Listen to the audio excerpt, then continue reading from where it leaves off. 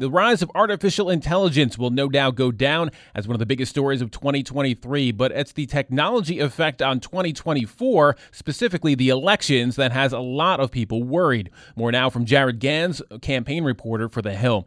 Jared, talk first about some of the biggest fears circulating right now about AI and the elections.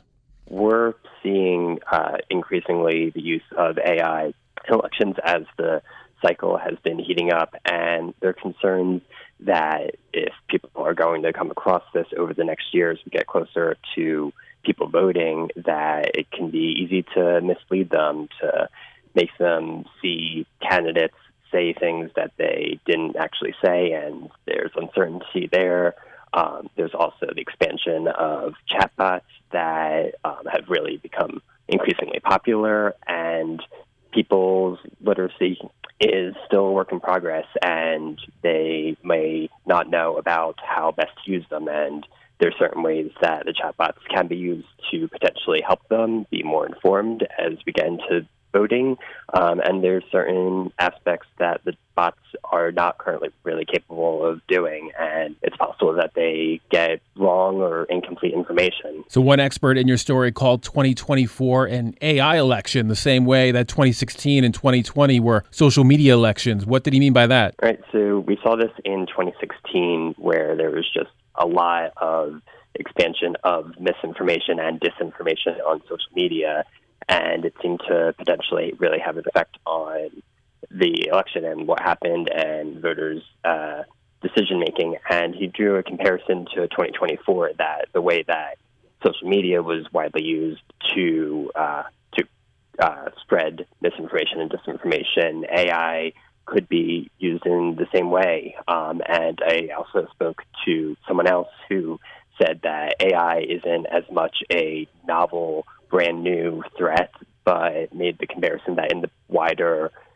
spectrum of disinformation, this is just a new front we've seen it before, including in 2016. And one of the problems is, even if the campaigns themselves promise to behave themselves and stay away from misleading AI-generated content, there's little control over what the political action committees decide to do, and even less control over what any number of supporters or troublemakers might cook up in their basement, right? Right, and there's still not that much regulation really in place. President Biden did issue an executive order on AI back in October to create new safety standards, but that is still a work in progress. There's not really any legislation from Congress that's controlling this, and we are seeing already that it is being used by certain PACs and campaigns.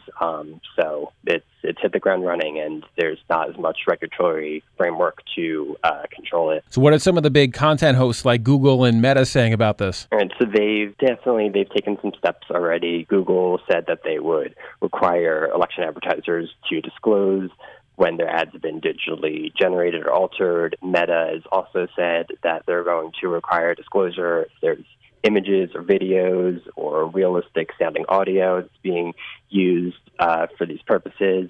But it's been on them to take the steps on their own accord to introduce regulations. As I said before, there's not really requirements on them to do so yet. And it's not all necessarily bad news. What did experts say about AI being used for good in an election cycle? Right. There are certain uses that can be good if people are aware about how to use them properly.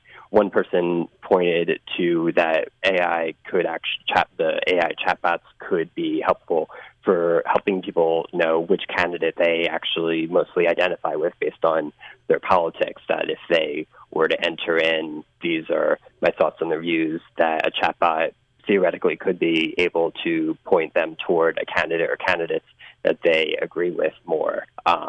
But it's going to require the public to become more familiar with these chatbots and what they can and can't do. One thing that they said they can't do as much is necessarily give them authoritative information about voting and where to vote and how to vote. They said someone like an election official is much better able to do that than something like a chatbot. And another expert in the story said that maybe the best way for all of us to combat misinformation is to become more AI literate. How do we do that? Absolutely. So they said having these conversations, having it get coverage in different media outlets, making people more aware of this new aspect of the information cycle, or as we get into the election over the next year, is really the important way to go for people to know how to use these chatbots and to really be on the lookout and vigilant that some things may be affected by AI, and to do some digging on occasion. Good advice for everyone. Thanks, Jared. Jared Gans, campaign reporter